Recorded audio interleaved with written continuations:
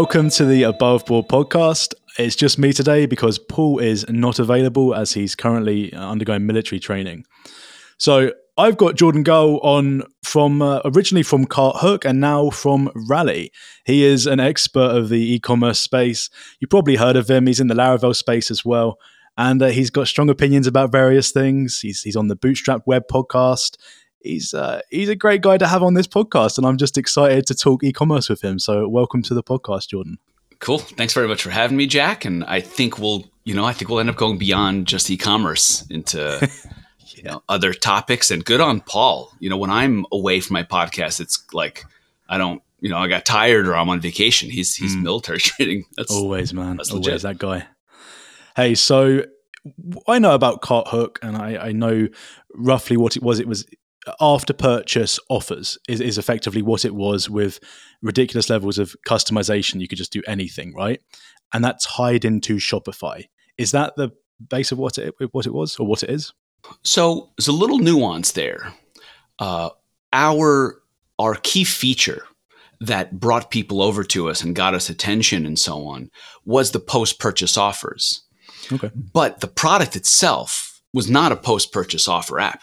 The product was a checkout. And the philosophy behind it was that the merchant should own the checkout, not the platform.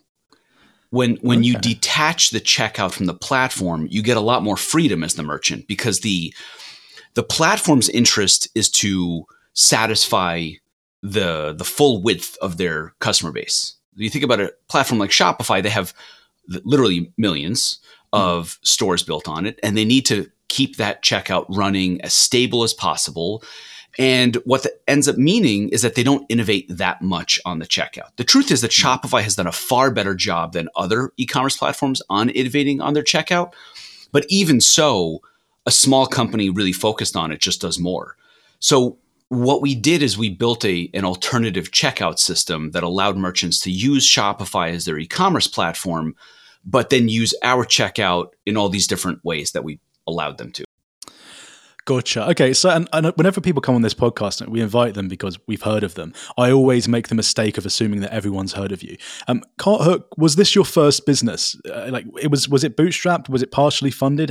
Is it your first business? How did it work?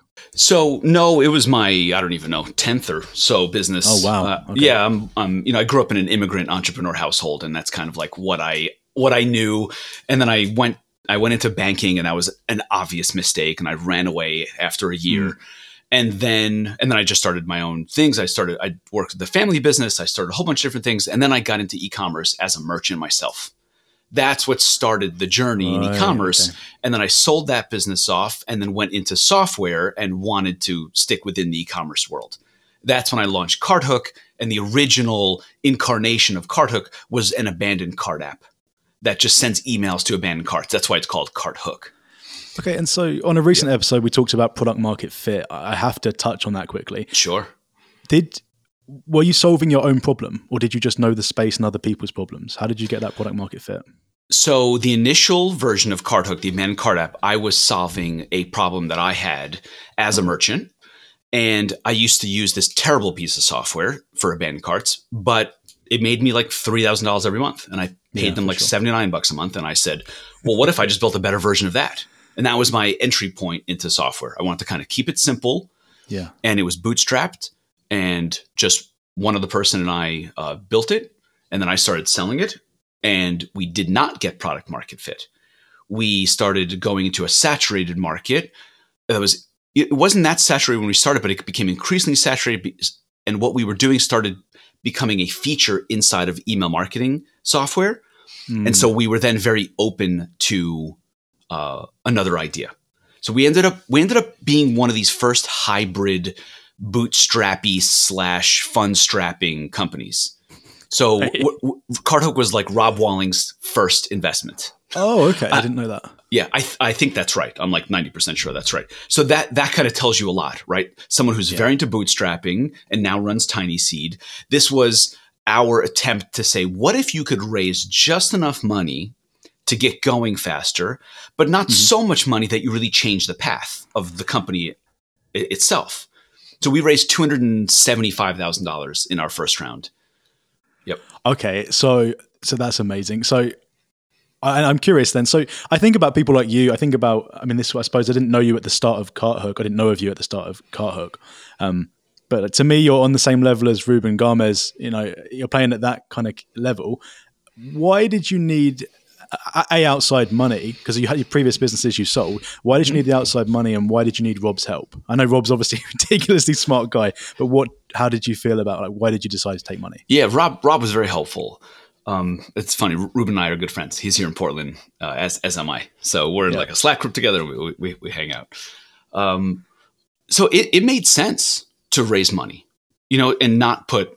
I had already put in, I don't know, $100K or so of my own between development and just burning money while not doing anything else. For sure. Right. Which is actually like the most painful part, right? It's less the actual expenses and more the life burn while not making revenue that first year. So I invested plenty. Yeah, for sure. And then it started to make sense. And you know what really happened, to get into a little more detail, is I got an acquisition offer about a year in, but it was too early. So it wasn't really going to make sense. But talking to my friends about the acquisition offer generated some interest in them saying, hey, sounds early. Why don't I just like throw you 25K? Let's have more fun. Yeah. It was that. And then I said, okay, I guess I need like a technical co-founder if I'm going to run a software company with other people's money. And that's when I found my co-founder, Ben. And then we raised a few bucks from my friends and from his friends. And that's kind of how we got started. And then a year later is when we bumped into the bigger idea, the checkout idea, instead of just the abandoned cart app.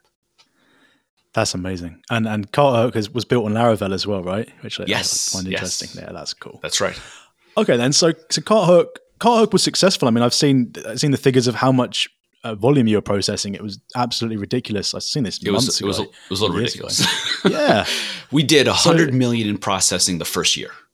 Yeah, that's nuts. Yes. And so that's not revenue. That's our merchants' revenue, the merchants using the checkout. That's still nuts. It sounds nuts. The experience, man, was wild. It was so hard.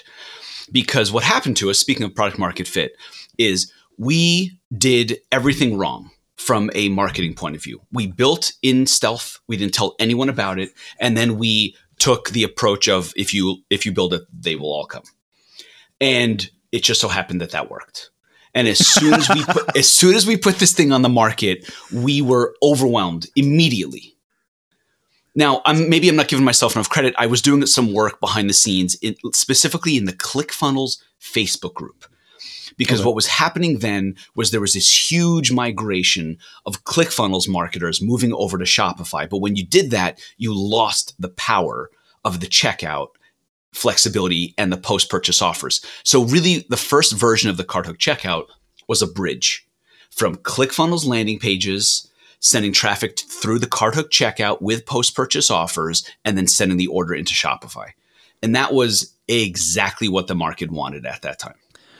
And you weren't blind going into this. You knew the space. So, like, although you were building quietly, I think that was another factor which would, I guess, affect the outcome, right? Because you knew the space. You weren't just guessing. You knew there was money behind it. You just said, you were spending, I think, $79 a month and making $3,000. So you knew there was going to be a demand there.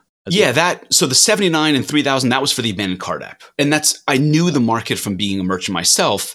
And related to that was the fact that I was responsible for conversion rate optimization. And I did an enormous amount of optimization on the checkout itself.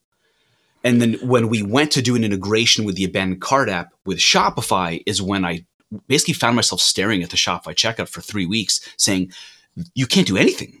You can't even like add a trust symbol. You can't optimize it. And that's when it started to dawn on me, I bet there's a mountain of demand for checkout customization on Shopify. Yep. And then I found the ClickFunnels angle and I said, all right, those two together tell me I'm comfortable basically betting the company. Right, we had 4 people at that time, maybe $15K a month in revenue and like $100K in the bank. And I was like, well, let's bet the farm. Okay, and so this continued to grow. What was the exit like? Because you've exited this. This was acquired. I forget who acquired it. But it was acquired not last year. Or was it last year or the year before? It was acquired like 4 weeks ago. Oh, it was acquired 4 weeks ago. So what's the story with the ending? Maybe what you saw was me leaving Oh, yes. Yeah, that was it. Yeah, yes. And I was fine with people assuming that was an exit. Sure, So here's what happened. It was an incredible ride. It was the best and worst experience of my professional life by far on both extremes. Right. Everything that I wanted out of the experience, I got. In terms of like, I built my dream company. It was like 25 people, 2 offices, one in Portland, one in Slovenia. I was going to Europe every few months to meet the team there. I became great friends with them. One of them, the CTO there, was actually our first developer hire. And amazing. Just very talented, and was able to just keep scaling up in terms of like management. And now is one of my best friends, if not my best friends, who I talk to the most, and now my co-founder at Rally. So that experience went from struggle with the 4 people and just trying to figure things out to somewhere around $1 million in ARR after the first year of the checkout product, and then to 2 million, and then to 4 million, and then to 6 million ARR. So it was, and really profitable. We were banging like $200K a month in profit. It was awesome, and growing like crazy. And we started getting really big merchants. But the entire time, what soiled the experience is that we were walking around with a guillotine over our head the entire time, because Shopify did not like what we were doing. We originally built the checkout product to process payments through their checkout system, through their payment API. They told us not to do that, and that we should process the payments ourselves and use their orders API, which was a very strange thing, because that meant we were actually going to take revenue off of the platform.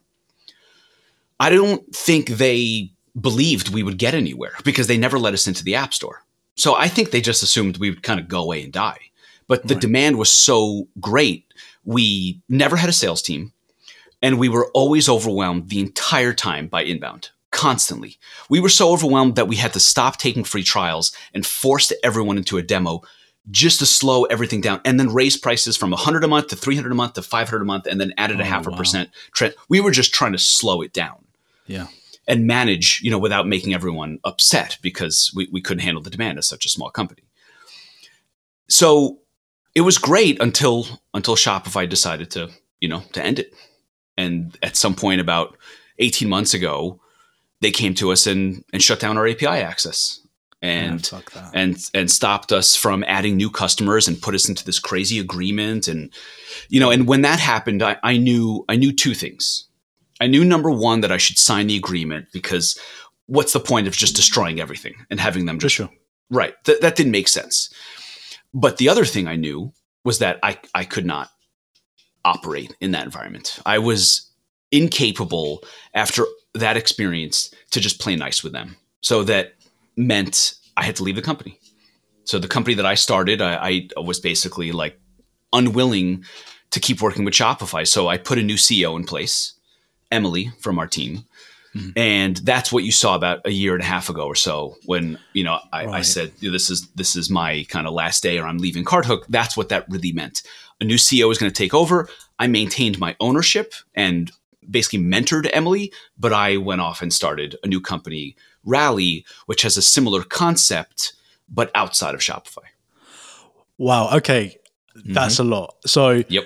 I want to try and get any specifics you're able or willing to discuss about Shopify.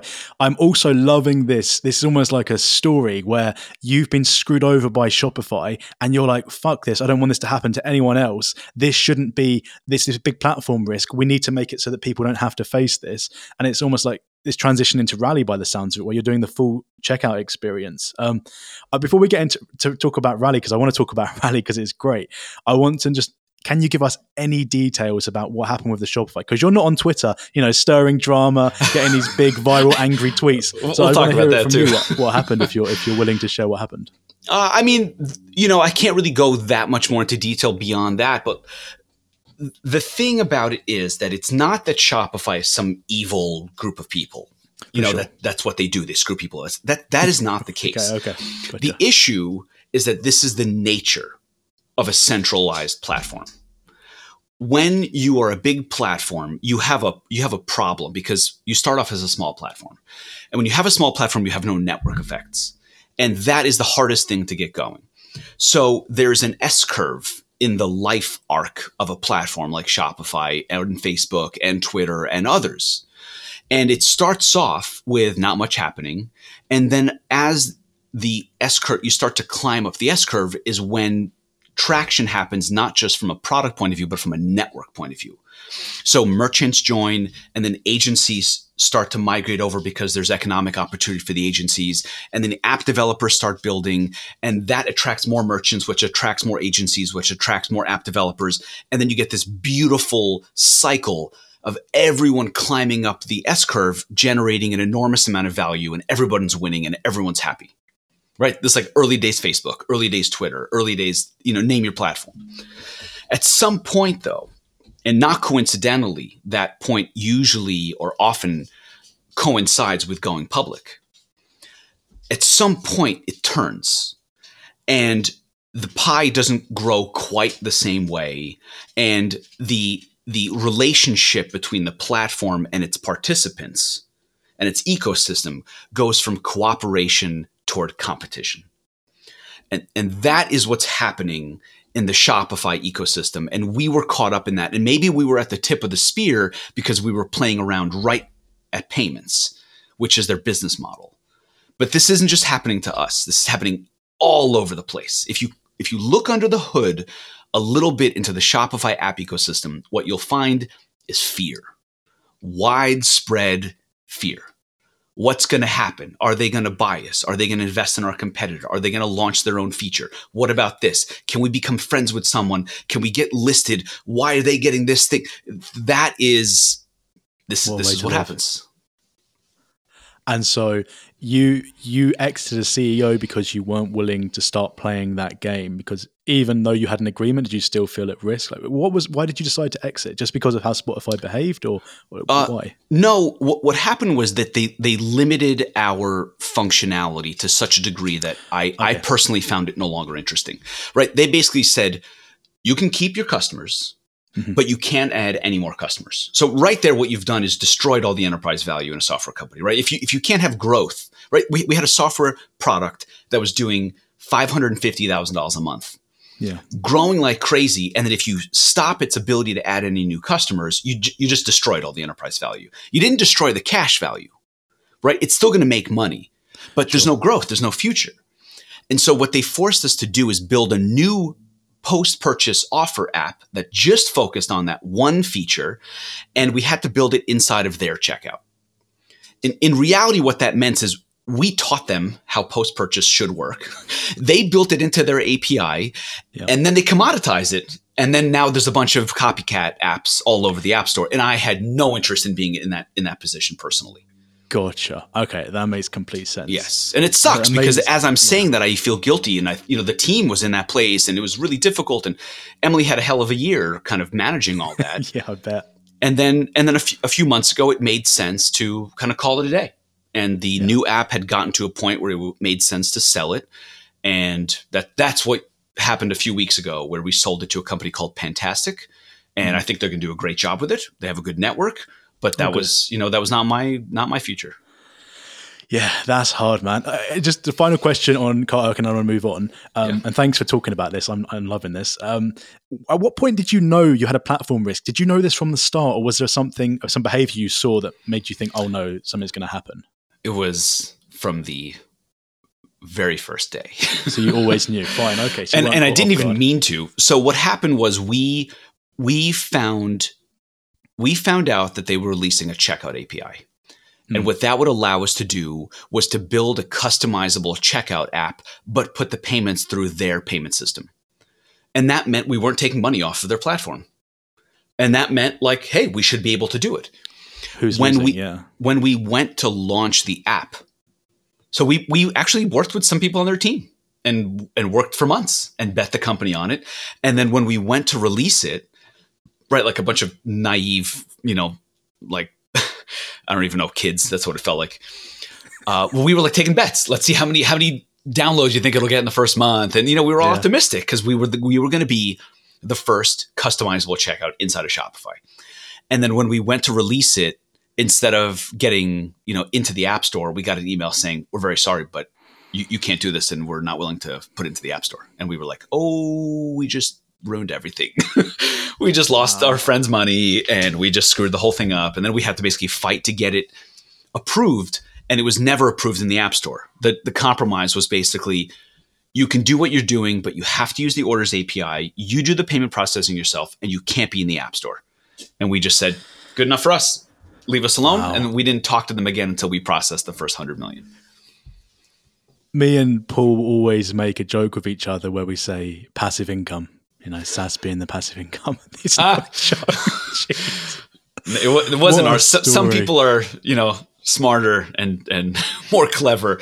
We went through an enormous amount of pain for our growth. That's remarkable. No, thanks for sharing that, Jordan. It's a really good story. Maybe it's a warning to others. Yeah, but you came out of this, and now you're working on Rally, right? And so we're getting into this one-click checkout space. I kind of understand it. So I understand it's like you have one-click checkout. Multiple sites can use it. There's a benefit because I'm guessing I can then pay across multiple sites easily. I'm quite naive on the space though. So could you explain, I guess, the problems, which we've kind of touched on a little bit, yes. The problems you're solving and what you do? Yes.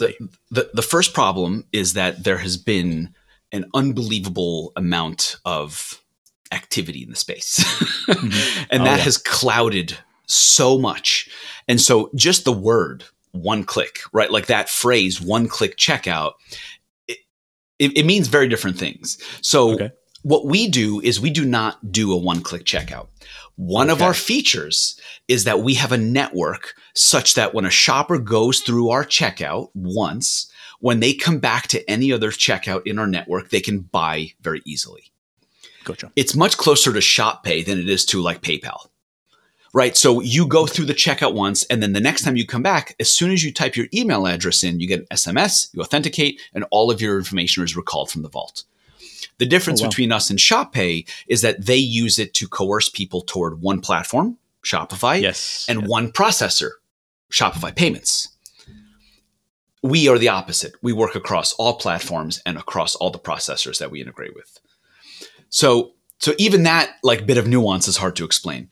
What most people have probably heard is the two big ones in the space, the well-known ones, Fast and Bolt. Fast, RIP, no longer exists after a spectacular flameout. But Fast was a one-click checkout. Fast was a PayPal competitor, a button that you could put on your site that people can buy easily with. We are not that. We are a checkout replacement. So if you have WooCommerce or BigCommerce or Salesforce or something, you can use our checkout instead of the checkout given to you by the platform. And you can work with whatever payment provider you integrate, because you integrate with Stripe, you integrate with a few other places, right? Yeah, Stripe and Braintree as the processors. We have a deal with Square, but haven't built the integration yet. Oh, cool. And if you think about the e-commerce context, each merchant has their own unique combination of payment methods that they need for their store, their demographic, their audience. So we also integrate with the Apple Pay, Google Pay, PayPal, Afterpay, Affirm, and they can just enable it very easily. It's a checkout system, a checkout platform. I think the scope of the problem is off my radar because I use 1Password, right? So it's kind of click and fill. You still have to fill stuff in. So I wouldn't necessarily be the target demographic, would I? Because I'm using all this nerdy stuff. Am I guessing right, or am I misunderstanding it? You mean as a shopper? Yeah, as a shopper, yeah. Yeah, so it's one of these software products and problems that has two audiences.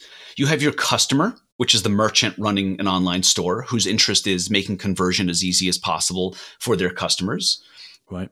And then you have the other audience, which is the shopper who interacts with the checkout directly on the web, and they just want it to be easy. As easy as possible. Easy and quick. Yeah. So for the shopper point of view, we like to give as much freedom as possible. So here's a bunch of express payment methods. If you like Apple Pay, just click on that button.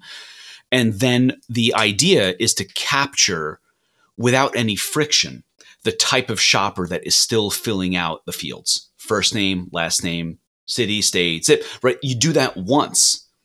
And then next time you come back, you don't have to do that again. As soon as you type your email address in. I would use that. I would use that. Yeah. You almost don't know you're using it. Yeah, right. That's cool. The point is you just go through it once. And then the next time as soon as you start the process, you fill in the first field. We identify you in the database and we say, okay, now we know your email address. Now we'll send you a text message. If you can authenticate that's you, we'll just pull up all your information directly from the vault and take you to the last step of the checkout where you can just confirm. So are you working to move people away from Shopify to use your platform? And if so, like, if you are doing that, how are you working to do that and compete with a huge company like Shopify? Yeah, it's like it's like a two-phased approach is the way I'd put it. Ultimately, yes, we want people to move away from Shopify, but that doesn't happen unless it's in their interest. Right. Sure. So that's kind of the truth of it. The first phase for our company is to go work with traditional platforms. So if you're a merchant on BigCommerce, this is now a new thing that you can use, a new service. If your store is built on WooCommerce, you can now use Rally. So we are not an e-commerce platform. We work alongside your existing e-commerce platform and we upgrade your checkout experience. Oh, nice. Yes. They haven't got to completely migrate. No, they can just plug in this thing. It's as good as Shopify in terms of checkout experience, maybe even better. And they haven't got to upgrade the whole thing. That's right. Like in many ways, cool. Right? We've now have some context between us here. In many ways, what we're doing is ripping out the checkout experience in Shopify and bringing it to other people. Without them having to move to Shopify. Look, I mean, Jack, that's the best part of Shopify. I will have my revenge, Jack. I will have my revenge. I mean, that's the best part of Shopify. When I go on a site and their checkout process is awful, it kind of makes me sad. I think you don't know you're losing money here. The validation's awful. I mean, I just tried Rally and the validation was smooth. I missed a field, like smooth, and everything was great. There are so many people that need this that shouldn't have to migrate to a different platform to benefit from this. Yeah. So that's the idea. Better conversion and better average order value and all these new features around the checkout. And we'll call that phase one. Phase two is where things in e-commerce are headed. And they're headed into a more decentralized, less platform-centric world. Right? Where we want to see headless go is to take power back toward the merchant, to pick and choose the solutions that are right for them. So these monolithic platforms that were built 10, 15 years ago, they offer a merchant like an all-in-one, which was fantastic in getting merchants online. A front end, a checkout, and a back end all together. But what that did is it restricts the amount of creativity and freedom that the merchant can have because they have to use the front end from the platform. Sure. And so in a headless world where we want things to go, the merchant should be able to choose whichever front end they want, whichever back end they want. And our checkout will operate almost as like a Zapier in the middle of that. Like I want to use Builder.io or Vue Storefront or Shogun or Next.js and do it on our own on the front end. And on the back end, I want to use Swell because that has great subscriptions built in and our business is built with subscriptions. So I want to use Swell on the back end. Like that version of things is where we want e-commerce to go. And we want to be the default checkout for that world. Have we gone in a kind of loop? Because you know how we all started off before Shopify? We built the e-commerce sites. There's a Magento, is that the one? I remember Magento being a huge one. Yes. We've then gone on to Shopify, where the whole platform's there, they do everything. And now we're coming back with the same kind of quality. The quality's now, it's kind of gone through a quality improvement and is coming back to now you taking control of it.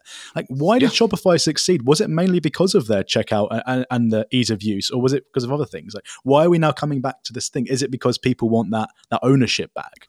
I think it's a natural cycle on the internet. It goes from bundle to unbundle to bundle to unbundle, right? This has happened in multiple industries. And Shopify came along and did the best job of bundling everything to make it easy. Yep. And that attracted merchants. And then they built a great API with great documentation and a great app ecosystem. And that brought more merchants and more agencies. And that's when the network effect started to kick in. So now in this unbundling to get more freedom toward the merchant, these platforms like Shopify don't really have that much of an interest in losing that power. So it's a fight. Interesting. I love this. Like I said, I used the Rally checkout. It reminded me of Shopify. It felt really smooth to use. So I could see an e-commerce site using that. I mean, this is... Yeah. How's Rally going? How new is Rally? So we've been at it for a little over a year. We raised a seed round last year. We raised $6 million and then built the team and built the product. And now we have integrations with BigCommerce, WooCommerce, and Swell. Stripe and Braintree, and we just started going to market in an early access in Q1 of this year. So now we have our first cohort of merchants. We're processing revenue. We're learning. We are now, the way I describe it is we're in the battle. Now we are, a checkout product is sensitive, I guess is a way to put it. You can't mess anything up. If you mess anything up, you cost people money. Even if you don't mess anything up, even if you just don't properly send events to Google Analytics or to Facebook advertising, it's still not good enough. So you have to get it. You got to get it all right. Crappy MVP. Yeah, for sure. That's right. This is one of the mistakes that Fast made in conflating a payment solution with a checkout solution for e-commerce merchants. Right, we're getting onto Fast, are we? Yeah, I mean, look, it's a, it's a weird topic because you don't want to dance on anyone's grave. No, for sure. Yeah. And there's a lot of people that put an enormous amount of effort into making it successful. At the same time, I would be lying if I didn't say that it was satisfying to some degree because of the way they conducted themselves. And that's a weird thing to kind of confront. And I feel like we can get into this part of the conversation in terms of like this Twitter machine of noise and attention and what it does to you, what it does for you, what it does to your competitors, how that makes you feel. It's a weird thing to deal with. That's an added layer of business these days. Why? So, I mean, my first question, I just got to jump to this. Yeah. You said you took $6 million. I mean, why not 125? I'll take 125 when we're ready. Probably do a good job of it. When we're ready for it. Yeah. I'll take it. I'll take 500 million. And Bolt, our other competitor, has raised over $1 billion. So there's something happening in the checkout space. It's related to this unbundling conversation. There's a new opportunity. These new checkouts in these new environments built in new ways outside of platforms, right? There's commerce in the metaverse coming. There's commerce at the point of the social, like network side without going to the store. There's a lot of stuff in flux. There's an enormous amount of money and payments that are moving from offline to online. There's a huge, huge upside. And that's why companies like ours and Fast and Bolt are getting funded. And, Bolt has done a better job at building up over time. And Fast literally went too fast, right? They kind of started scaling before they knew exactly what the product needed to be. I thought Fast was a CDN. Honestly, I'd seen bits on Twitter, but I never knew they were a one-click checkout. What did they do from the outside looking in? Like, what did they do wrong that you're not doing? I'm just because you obviously technically competing companies. What are you doing differently to what they're doing that you see from the outside? Okay, so let's get into substance as opposed to like, well, they took too much VC or they took money from a strategic instead of a this or whatever. So when you're doing the checkout for an e-commerce merchant that sells physical products, you have to get a lot of different things right. And you need to understand the downstream impacts of the checkout. So when you process a payment, right? Payments on the internet these days are not actually that hard. The infrastructure is there. Like you don't need a lot of stuff that you used to need to build 10 years ago. Not for sure. So the technology that Fast built was compelling because it had this network effect and you could check it very, very easily by clicking a button. Great. But the downstream impacts of a checkout in e-commerce, you have to get everything right between making sure the inventory changes properly, making sure the fraud protection works properly, making sure that the conversion tracking is done right, and onboarding merchants and then making sure you test that. It's not a self-serve product. It's a bit intense. And if you get anything wrong at all, even if the customer loves what you're doing for them, they will turn it off because they have no choice because you're going to cost them money. So if you go too quickly to market and you start pushing, even if you get merchants, you still won't actually succeed, right? Fast worked really hard to get a lot of merchants and they got a decent number of merchants. But there were a few things that didn't work. And my thinking is that their assumptions didn't go as planned. One of those reasons is because my assumption is that they did not capture the percentage of revenue flowing through a merchant site that they expected. And the reason for that is because they built an express payment option. They did not build a full checkout, which meant the majority of shoppers could just go through the normal checkout. And if they didn't recognize the Fast button and didn't want to click it, then Fast wouldn't see that revenue. It would just go through the regular BigCommerce checkout or PayPal or Apple Pay or something else. Right? The thing that Bolt did and the thing that Rally does is it's a full checkout replacement that then captures the full transaction flow of the merchant. Maybe not all of it goes through the credit card, but you're getting all of the credit. So if someone uses PayPal that's integrated with Bolt or Rally is going to get the credit for that. So that's why you saw this company that, spent a lot of money, got traction with hundreds and hundreds of merchants, thousands of merchants really, but only processed $30 million because they probably only captured maybe 5% of the actual transaction flow of the merchants that signed up. And I think I've got a view of it where, we're bootstrappers till we die, all this stuff. We've got a very profit first mentality. I know this space is different. Even when I talk to CEOs and they're talking about competing with Amazon, I understand there's this whole different ball game where you're not chasing profit immediately. You've got to do a bunch of R&D. I understand it's more complex. I'm going to purposely ask a naive question to hear your answer. Why doesn't Fast just grow slowly, try and get some, maybe not some profit, but try and break even, or maybe a little bit of profit, and try and do things slowly? Why did they have to go and get so much money to build $125 million to start building this company properly? I think it's a perfectly rational decision to not go for profit and go for growth instead. Okay. The market rewards it, and it is rational on both sides, on both the investor front as well as the founder side of things. The market will reward growth in the checkout space because they assume that the winner, the top one or two companies in the space, will end up getting an outsized portion of the market. And that is worth so much money over the next 10 years that if you want to go get profit and kind of go slow, feel free, but you're unlikely to win. And at least that's kind of the calculation. And so if you look at Bolt, for example, that's raised a lot of money, they raised at a $1 billion valuation, and then roughly 12 months later raised at $11 billion valuation. Now, maybe that's frothy and maybe that's crazy. Maybe it looks like it makes no sense, but it's not like people giving hundreds of millions of dollars to a company are stupid. They're making a bet. Maybe it's the wrong bet, but they are making a rational bet. And so from the founder point of view, I mean, look where we are right now. We are rewarded for just building a great product and a great team and not really worrying about profit until much later.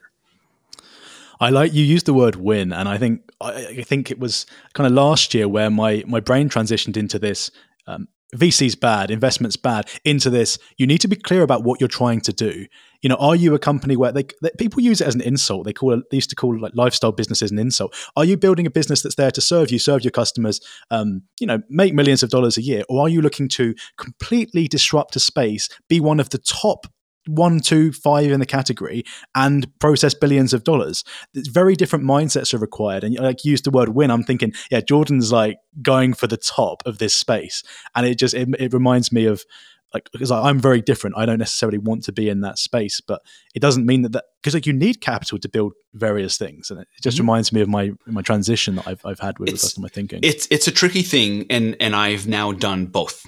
Right. Yeah. Cardhook, my version of winning, was a happy, healthy company that made great profit, and I could effectively ignore everything that was going on in the market and just roll my eyes at it, and then look back at my company and say we're doing just fine.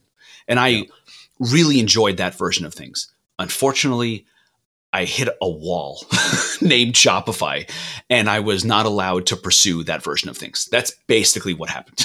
Okay. And with Rally, I was willing to go the other way because I saw the opportunity and acknowledged that the opportunity required extreme speed. And you couldn't succeed going real slow with, I believe that in e-commerce. I believe that. Yeah. And that's just it. And there's also, a lot of calculations on the founder side and on the team side and on the expected outcome, the personal finance. Like, it's complicated, and I don't blame anyone for going in either direction. As long as you know what game you're in and what game you're playing, then go accordingly. That's it. Yeah. Know what game you're in. Know what Yes. you're looking to do. Are you hyper competitive? Do you want to get this huge opportunity? You're going to have to make some sacrifices here and there.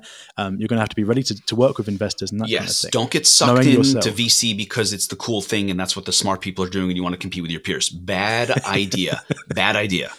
You got to know yourself and know what game you're in. That's my take on it. It's not like this ideological must bootstrap or must VC thing. Yeah, no, for sure. No, and like I said, I've changed on that. I mean, even talking to Rob, we haven't taken any money, but I was talking to Rob. I was like, if I took money from anyone, I'd take money from Rob. We don't need money, but Rob, he helped change my opinion. He's not even VC, is he? He's they're incubator, accelerator. Sorry. Yeah, that's right. And those new financing options that have filled in the gap between pure bootstrapping and VC are hugely important for the market, and it's great that those exist now. Right, there's now like a stair step, like a rainbow of options between I'm going to do this on my own, I'm going to bang my head up against the wall for 6 months before I get any revenue, and I'm going to go raise the seed round before I even have a product. It's good that there's a range in between.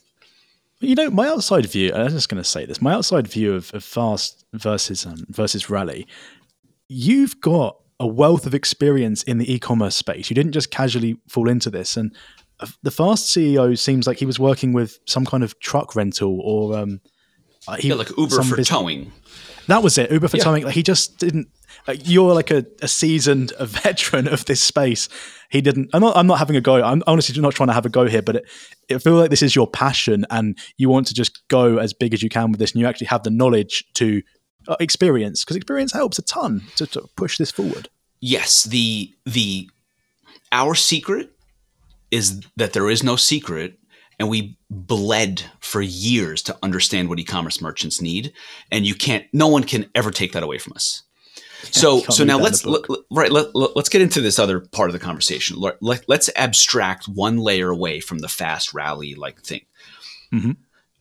Most of the people, effectively everyone listening to this podcast, yourself and I included, are not the number one or number two in their category that gets all the attention and all the investment and all the PR and all this other stuff.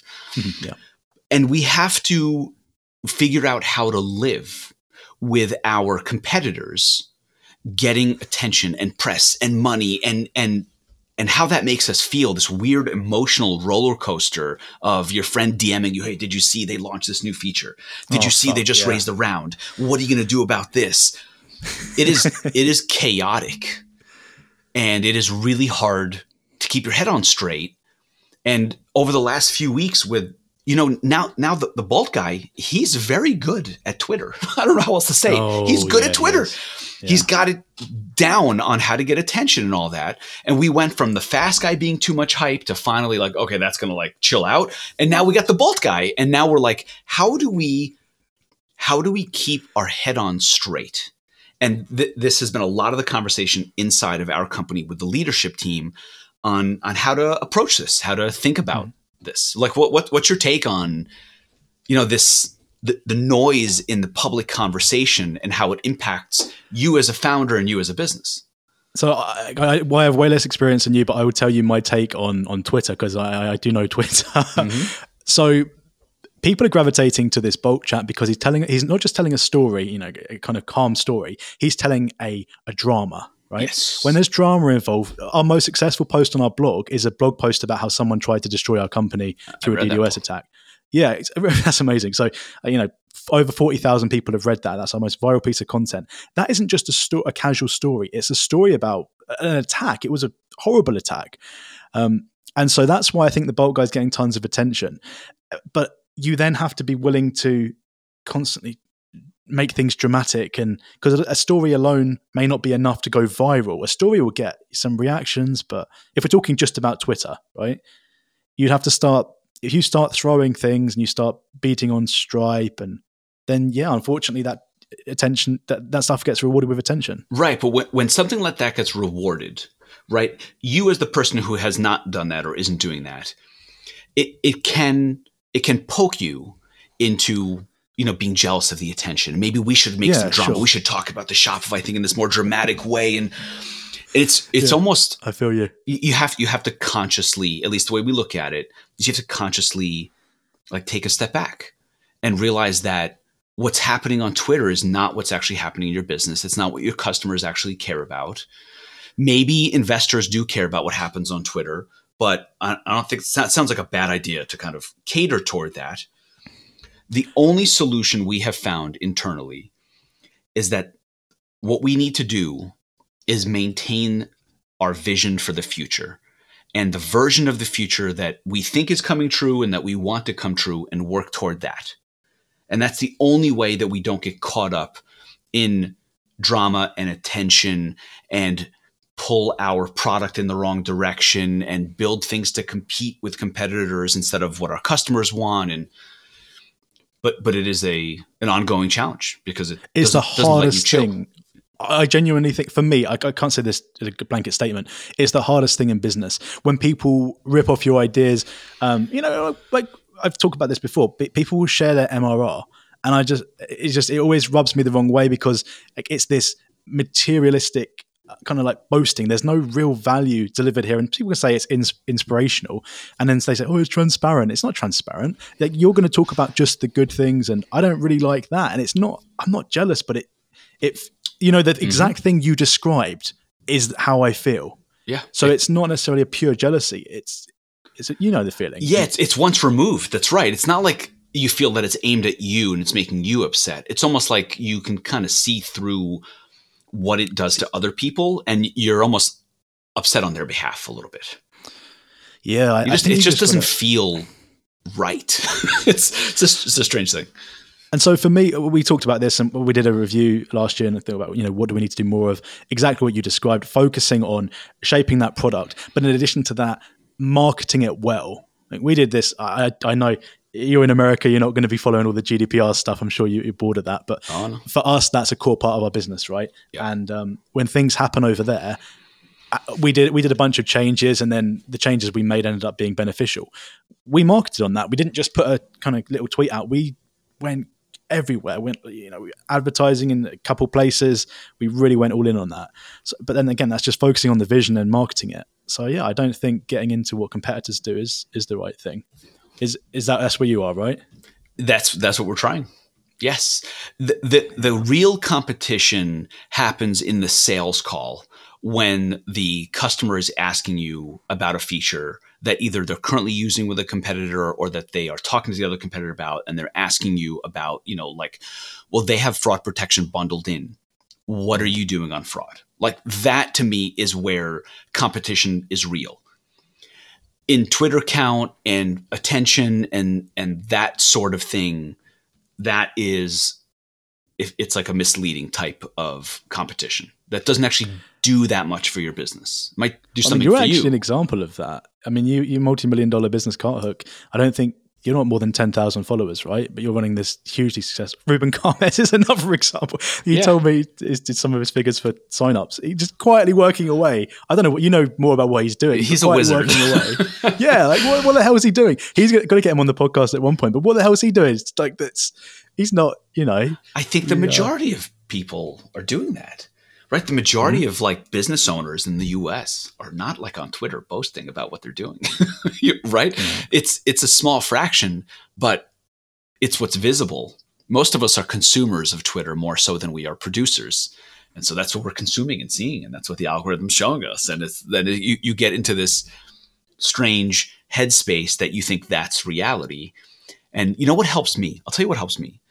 I've obviously been thinking about this over the last few weeks because of I happen to find myself in like the noisiest space on all of Twitter right now between Fast and Bulb. Yeah. So what I look at is I look at my family.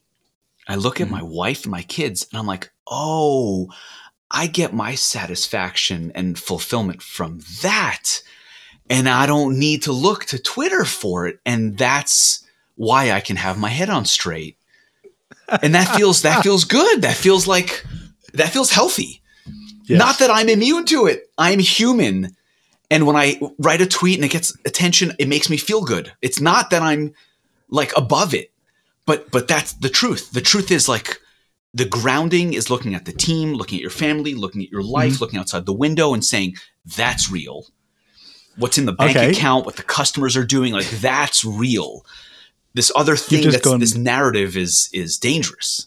Well, you've just gone beyond the surface, because we just spoke about looking at it and having a feeling, a reaction, seeing the surface level.